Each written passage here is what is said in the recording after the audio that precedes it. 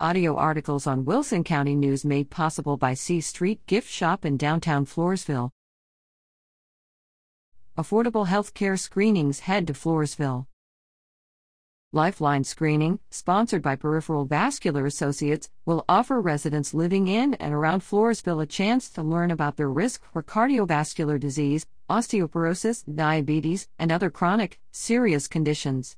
Affordable health screenings will be offered on Friday, August 26th, in the American Legion Post No. 38 at 1412 4th Street in Floresville.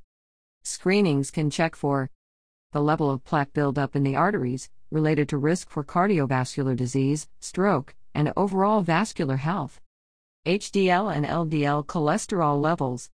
Diabetes risk. Bone density is a risk for possible osteoporosis.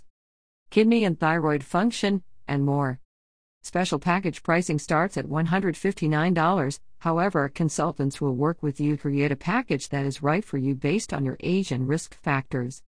Pre-registration is required by phone at 1-877-237-1287 or online at www.lifelinescreening.com.